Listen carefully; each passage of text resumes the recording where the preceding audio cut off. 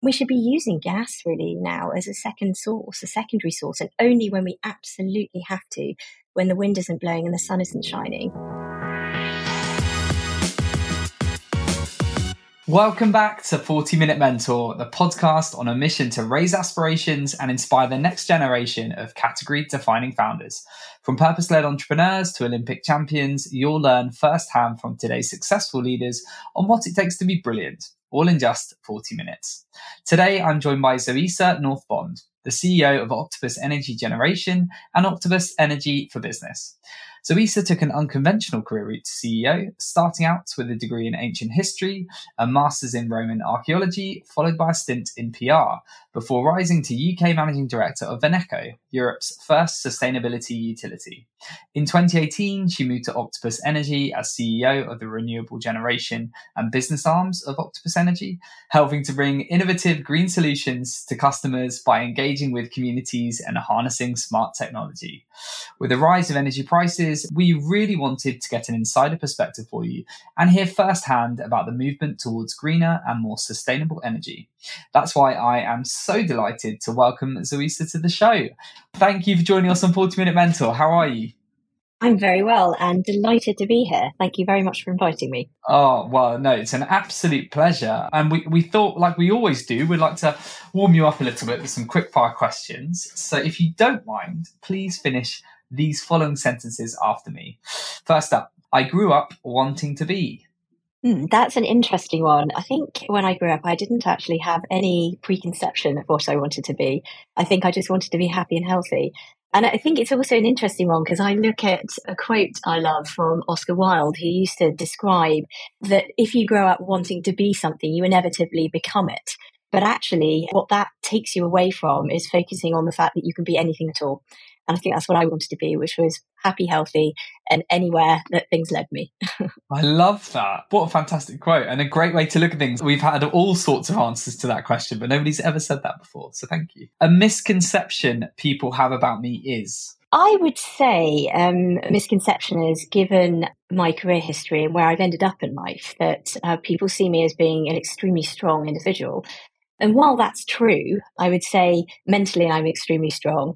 Physically, I'm not. And I've grown up at times where I've had a disability. So what I've also found, and the way that that drives me, is that I kind of jump out of bed in the mornings. And when I've got the energy and I'm not tired, I make sure that I focus on the big things and I don't stress about the little things.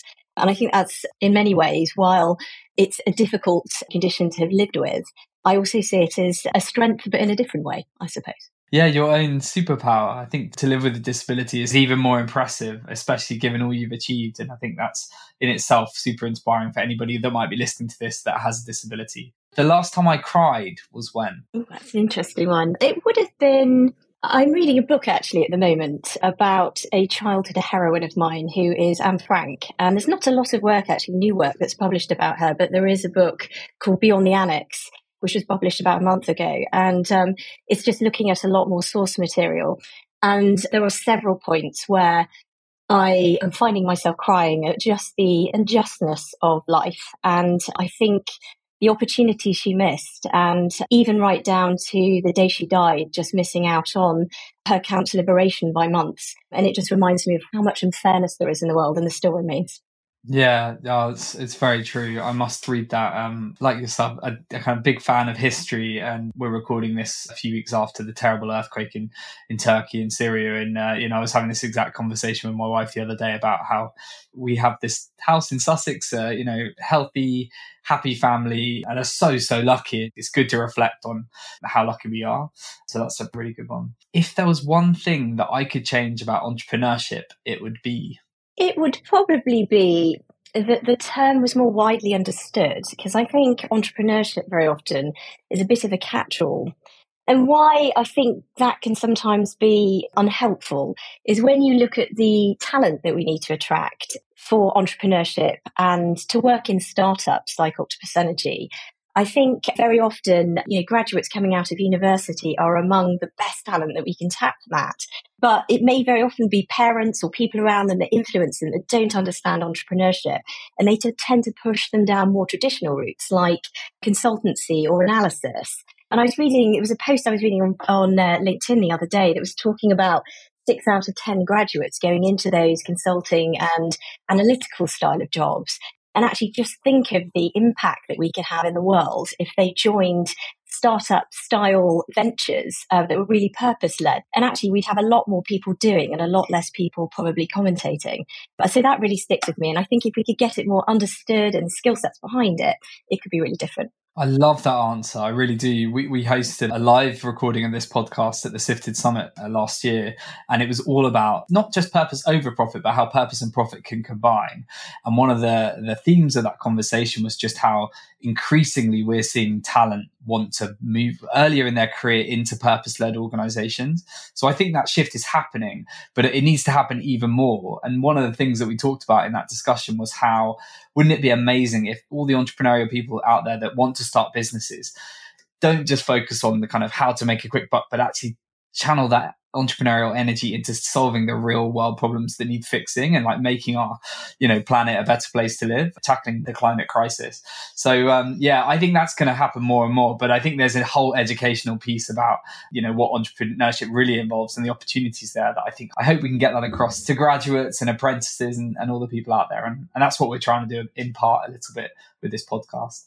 Final question. My biggest failure to date is... I'm one of these people that doesn't tend to really see failure. I see learning experiences. So I wouldn't look back on anything and say I'd failed necessarily. Saying that, I failed my driving test and I failed it a couple of times. And I think it was the first time that in my life I'd ever failed at a test. And when I look back on that, actually it made me a better driver as a result. So I don't think that was a bad thing. I've never had a speeding ticket or crashed my car or hurt anybody else, which is fundamentally really important. So I don't really see failures. I just see opportunity to improve. Love that. Yeah. And as somebody that also failed their driving test first time, I think there's nothing wrong with that. Thank you so much, Zoisa. You already get a sort of insight into who you are and a bit about, earlier life. And I guess I wanted to start there because I mentioned in the intro that you've had a slightly alternative route to becoming a CEO. So I'd love to get a bit of an insight into how you went from PR into the energy sector originally. And what was it about that industry that really sort of interested you? It's an interesting question. I think looking at training and background and right from university, one of the things that I absolutely loved about learning was storytelling. So history and then archaeology. You're not just finding a random artifact. Everything had a story behind it. And I wanted to really discover what that was. Going into PR and communications, it's all about that. It's about good storytelling. It's about understanding audiences and understanding the products that you might be selling on behalf of clients and what's really going to resonate about those clients with those audiences. And I came across energy in that context. I actually had a client that was in the energy sector at that time.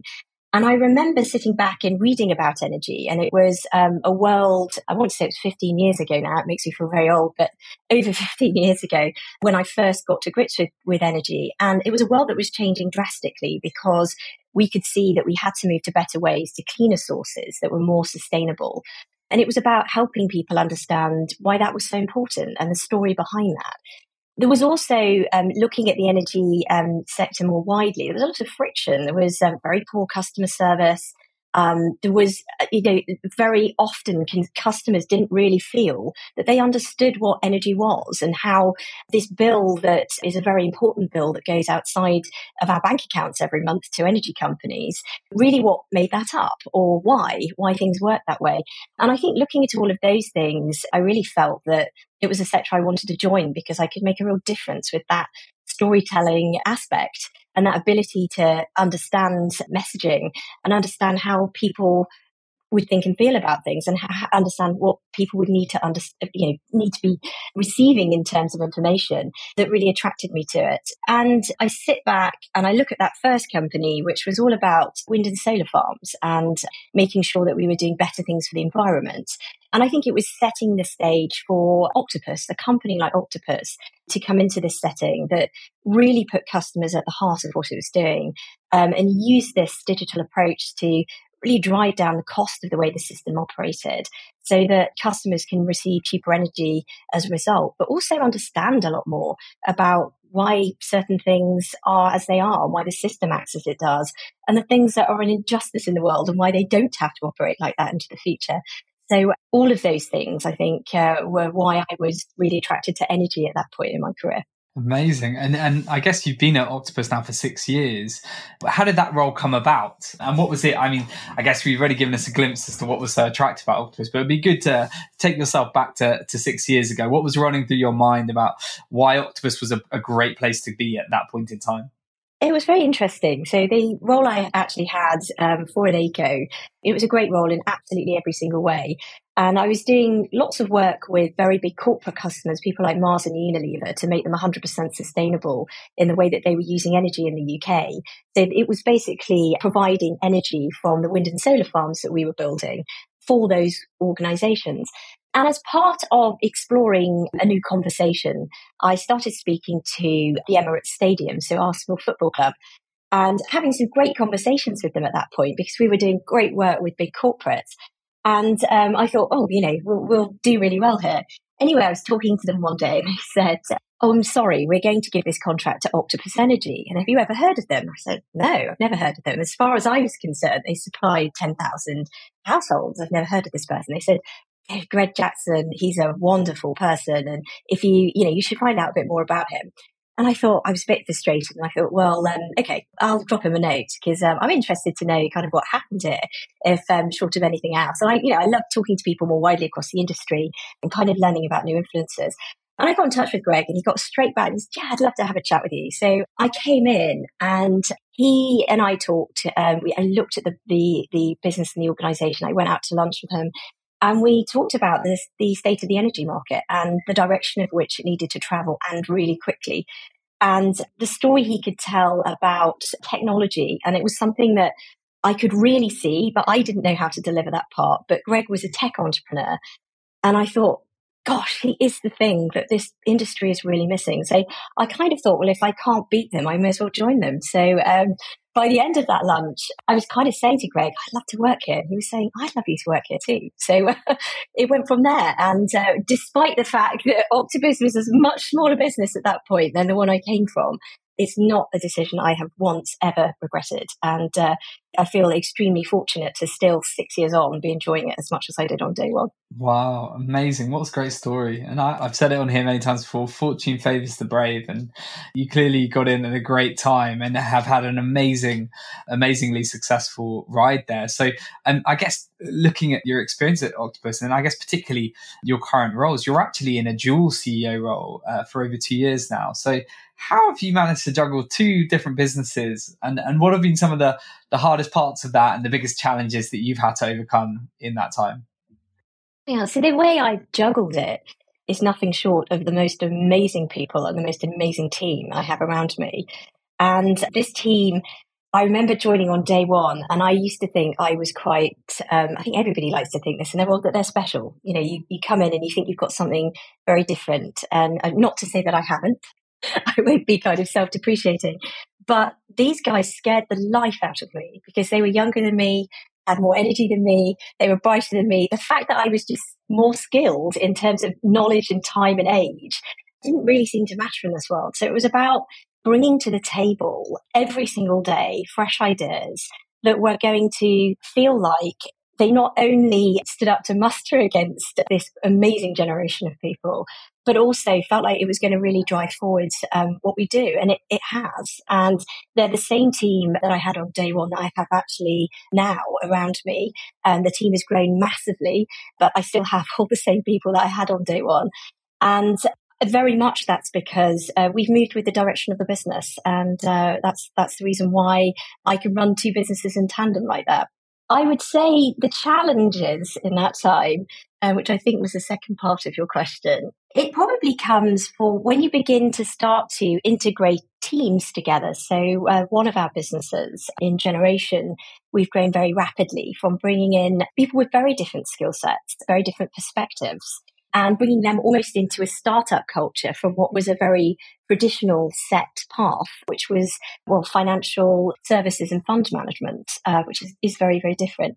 So bringing that into startup culture, I think it's certainly tested me, but it's been very successful because in a short 18 months, that team has not only doubled the projects that it has under management, but I think is happier than ever because of the empowering environment that a startup culture like this, that we continue to perpetuate to this day, even though we're sort of 7 years old, can give to anybody if they land in the middle of it. That's fantastic to hear. That's really great. And I think it's a real testament to your leadership as well, that you've been able to keep your team the same over that period of time. That's a very rare thing in the startup world, and great to hear. We get a lot of people listening to this podcast that are kind of aspiring founders, aspiring CEOs.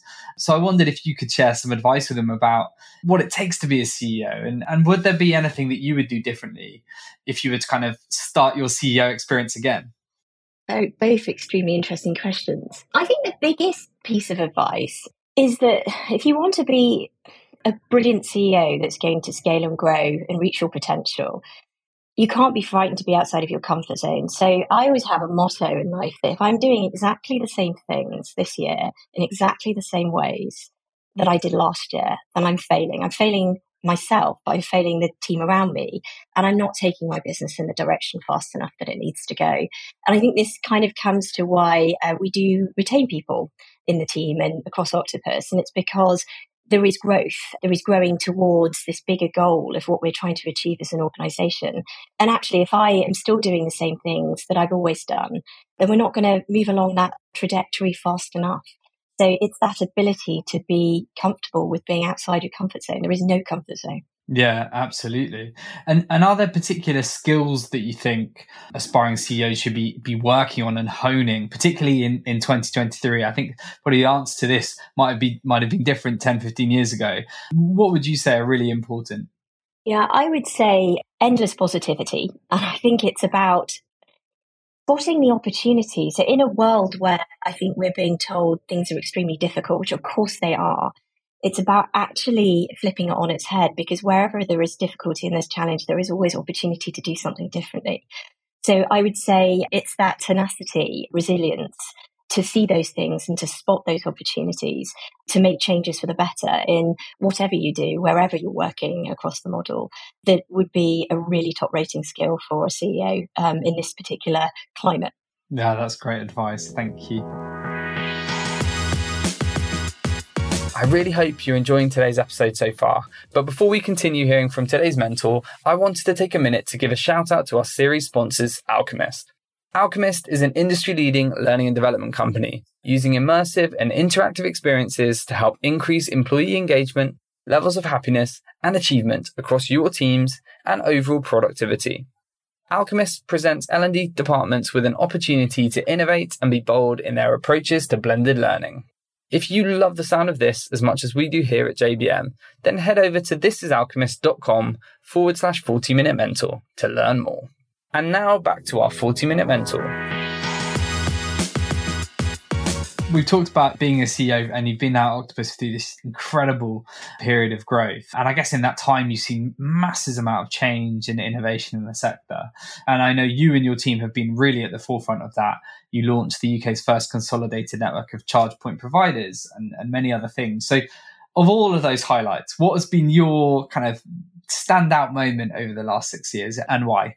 I would say it was possibly the first thing I ever really came in to achieve at Octopus. And the first brief I had was to set up Octopus Energy for Business, so supplying businesses with green electricity. And it was all about, at that stage, helping businesses on a journey as to why green energy was important and why it was much better to use clean energy versus taking brown electrons off of the grid and continuing to do the same things that they'd always done.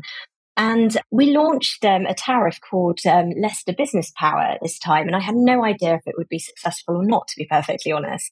And it was the very first thing I'd ever done at Octopus, so it was the first thing that Greg, the group CEO, was going to see me do within my business line. So it felt like a big risk. And it was about taking the power from a solar farm for businesses in Leicester. So it was located, the solar farm, near Leicester, and it was supplying the energy as directly as we could to businesses that wanted to sign up to a solar farm and be supplied by renewable energy. And I wanted to do all sorts of other things that were going to score with businesses and be really important to businesses. So like being able to support the local community in what that, the choice that they were making to buy locally. So it was looking at the way the tariff was structured. And we do a lot with referral fees here, where you can refer friends or refer businesses. So saying to these businesses, rather than take the money personally, would you donate that to a pot that can go to the local community to help support keeping people warm? So that was one of the aspects of it. It was also looking at things like the branding and working with schools to design the local branding in a competition, and then being able to choose the visual identity for this tariff. So it really felt like it was designed and for the businesses of Leicester. So all of that kind of taken together, as I said, no idea if it would be successful or not. And we went to go and launch it, and we had a big launch partner who was the Richard III Visitors Centre. So a very big kind of business in Leicester at that time, because it was one of the only kings, I think, that's ever been discovered ever buried outside of Westminster Abbey. It was buried under a car park in Leicester. I don't know if you remember this. It had been discovered, and that burial ground had been sacred, and there was a museum set up around it. And they were the first people to sign up and say, do you know what? Because of the storytelling aspect of what you're doing, we realise how important that is, because storytelling is so important. Without the story behind Richard III, all we have is a pile of bones that nobody wants to come and visit. And they really connected with us on that tariff, and they said, look, we will launch this with you. So we launched it, and I'm delighted to say that something like 500 businesses in the first 3 months of us running that particular tariff signed up and took the energy from that solar farm. And it was probably very pioneering at the time, because it formed the backbone for what a lot of the things that I was to do subsequently, working within the generation business, in building generation for businesses. But I'm always very thankful looking back that Leicester, we were pretty much unknown at that stage as Octopus Energy, but they really took it to their hearts to sign up to that tariff, support their local solar farm, but also support their community too. So I think I would say that's probably one of my proudest moments here. That's fantastic. And I love the focus on engaging in local communities and seeing the impact that can have both ways. And that's fantastic to hear. I guess looking broad at the UK, we've come quite a long way, I think it's safe to say, when it comes to finding more sustainable energy sources and reducing our reliance on fossil fuels. And I loved learning about Octopus Energy's fan club, which I'd love you to share a bit more about that to anyone that hasn't heard of it, and how it's helping communities to reduce their energy prices. Sure. So at the moment, as we stand in Britain, it's very difficult to build onshore wind. So not all renewables can be built and delivered here. And one of those, and I think the only one, actually the outlier, is onshore wind. But it can provide such an important part of our energy mix for households, because it's one of the technologies that produces the cheapest electricity that consumers can use.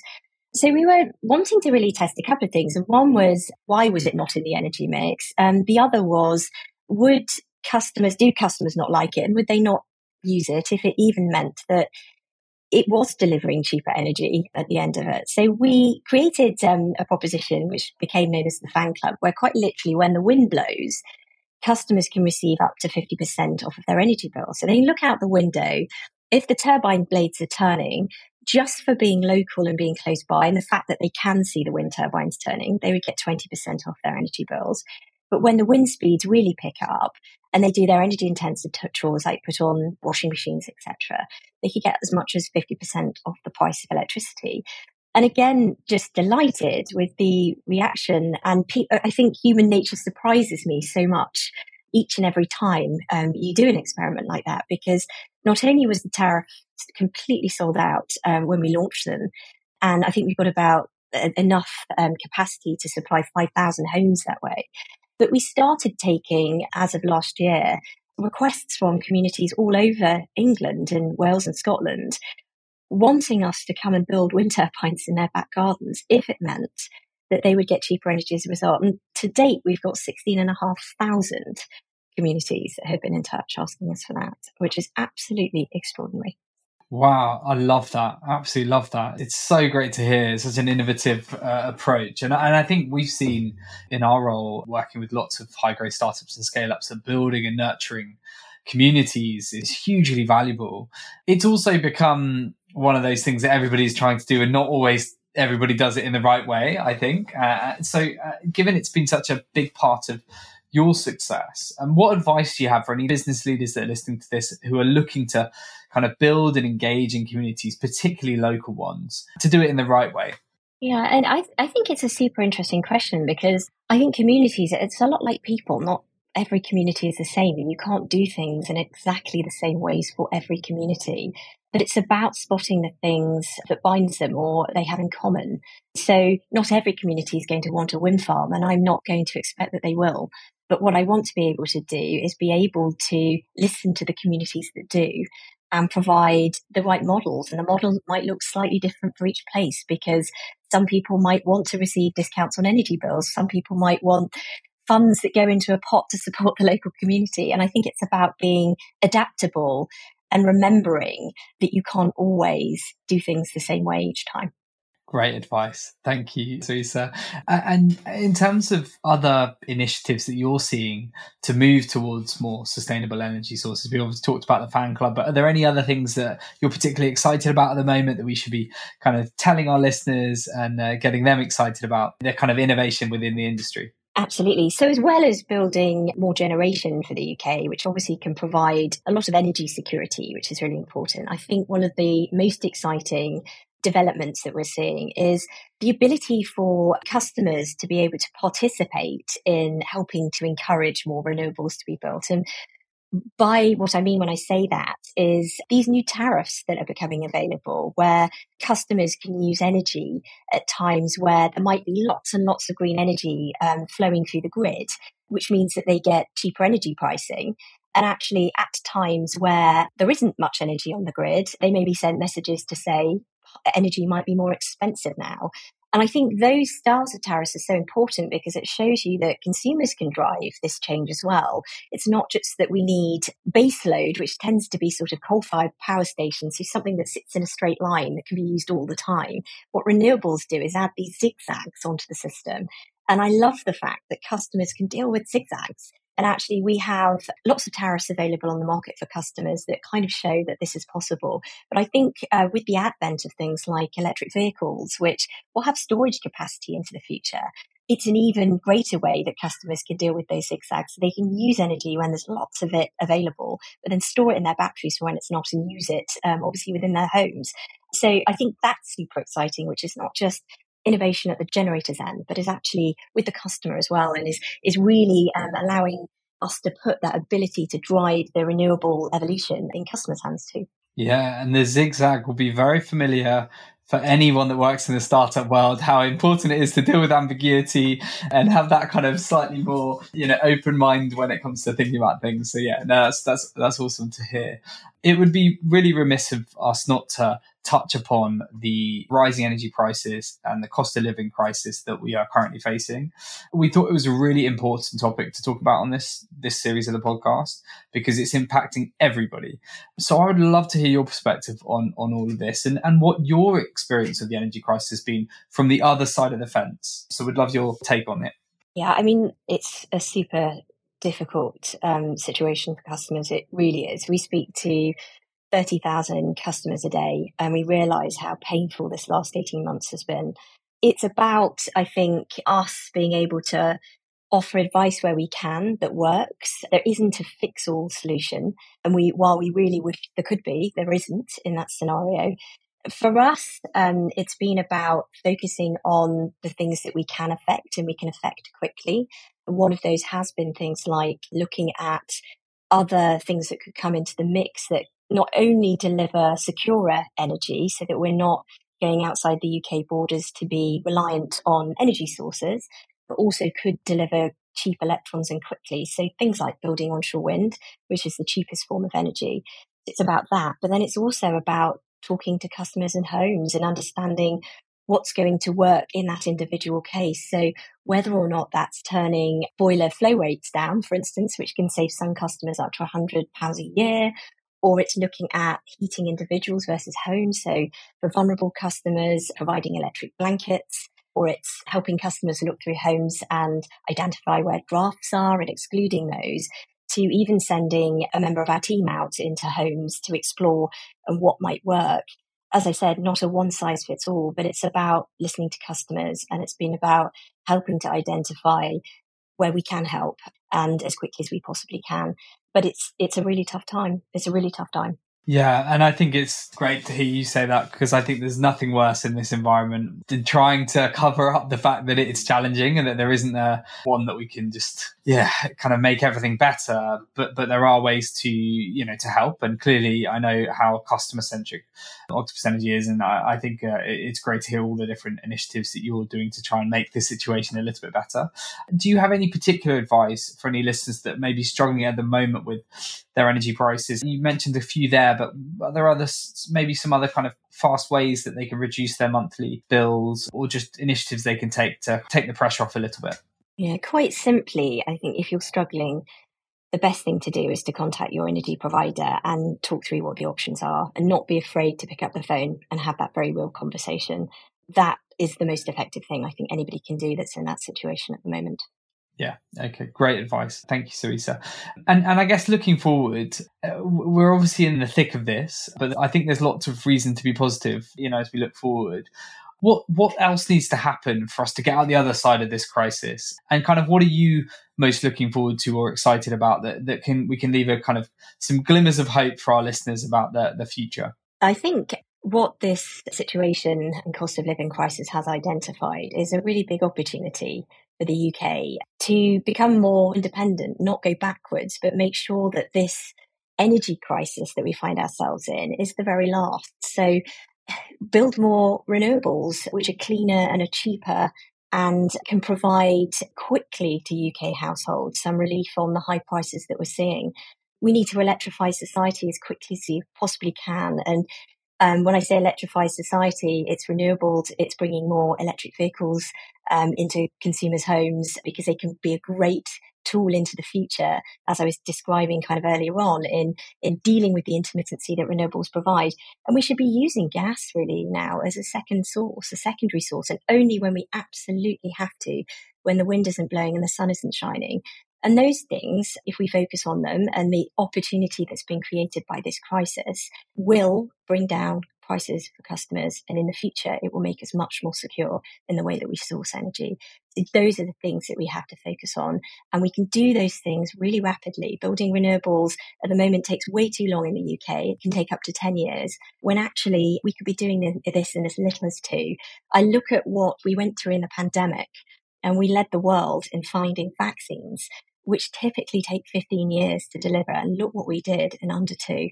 Just think what the opportunity this represents for us, if we get things right and we get the right people sat in rooms across the UK, that we can do for our energy programme and ultimately begin delivering cheaper energy for customers in their homes. Yeah, great to hear such a positivity. I think we all need a bit of that. And I guess there's a message to everybody listening that we can all play our part to help move this whole movement forward, and hopefully reduce our reliance on outside of the UK, and help save the world, which I think is something that is on the agenda of a lot of us at the moment. It's been such a pleasure chatting, Zoisa. Thank you so much for sharing a bit more about your career and the amazing work you're doing at Octopus Energy. Before we close, though, we always like to wrap up with some final questions. So in one sentence, what do you think the future holds for Octopus Energy? An abundance of clean, cheap electrons for everybody. Love it. And if you could be mentored by anyone dead or alive, who would it be and why? It would be Al Gore. I think he's one of our shareholders here. I've been lucky enough to meet him twice. The way he can storytell and inspire and get people to understand very, very complex issues and get people to follow that is unbelievable, absolutely unbelievable. So hands down, it would be him. I love that. Yeah. And I think mentors that are great storytellers, are even more impactful. So yeah, thank you for that. And finally, what's the best piece of advice that you've ever received that you'd like to pass on to our 40-minute mentor listeners? Yeah, so I'm a person of colour. So my grandfather emigrated here from the Caribbean as part of the Windrush generation back in the 40s. And throughout his life, he obviously saw some very difficult times and a lot of prejudice. And he was the calmest, most rational person I think I've ever met. And I asked him how he did that sometimes, even in the face of the biggest adversities. And he said to me, always remember what makes you the same as somebody else. Always remember to spot the commonality. Don't focus on what makes you different. You'll always have something in common with people. And that's really, really important. And actually, for humanity moving forwards, if you're going to overcome something, you have to remember that you have things in common. And I think not only in my personal life, but also in business, that's been hugely helpful. And it's why when we look at creating things that are going to resonate with audiences, it's not just for a few people. It gives you the ability to kind of spot and scale propositions as well, because it's that commonality and the ability to resonate across large audiences that's going to make you successful, rather than focusing on few. It's a beautiful piece of advice to leave our listeners with. Thank you so much, Zoisa. It's been a real pleasure talking to you. I know our audience are going to really enjoy this episode. So thank you for sharing your thoughts and mentorship, and wishing you and the team all the very best for 2023. Thank you.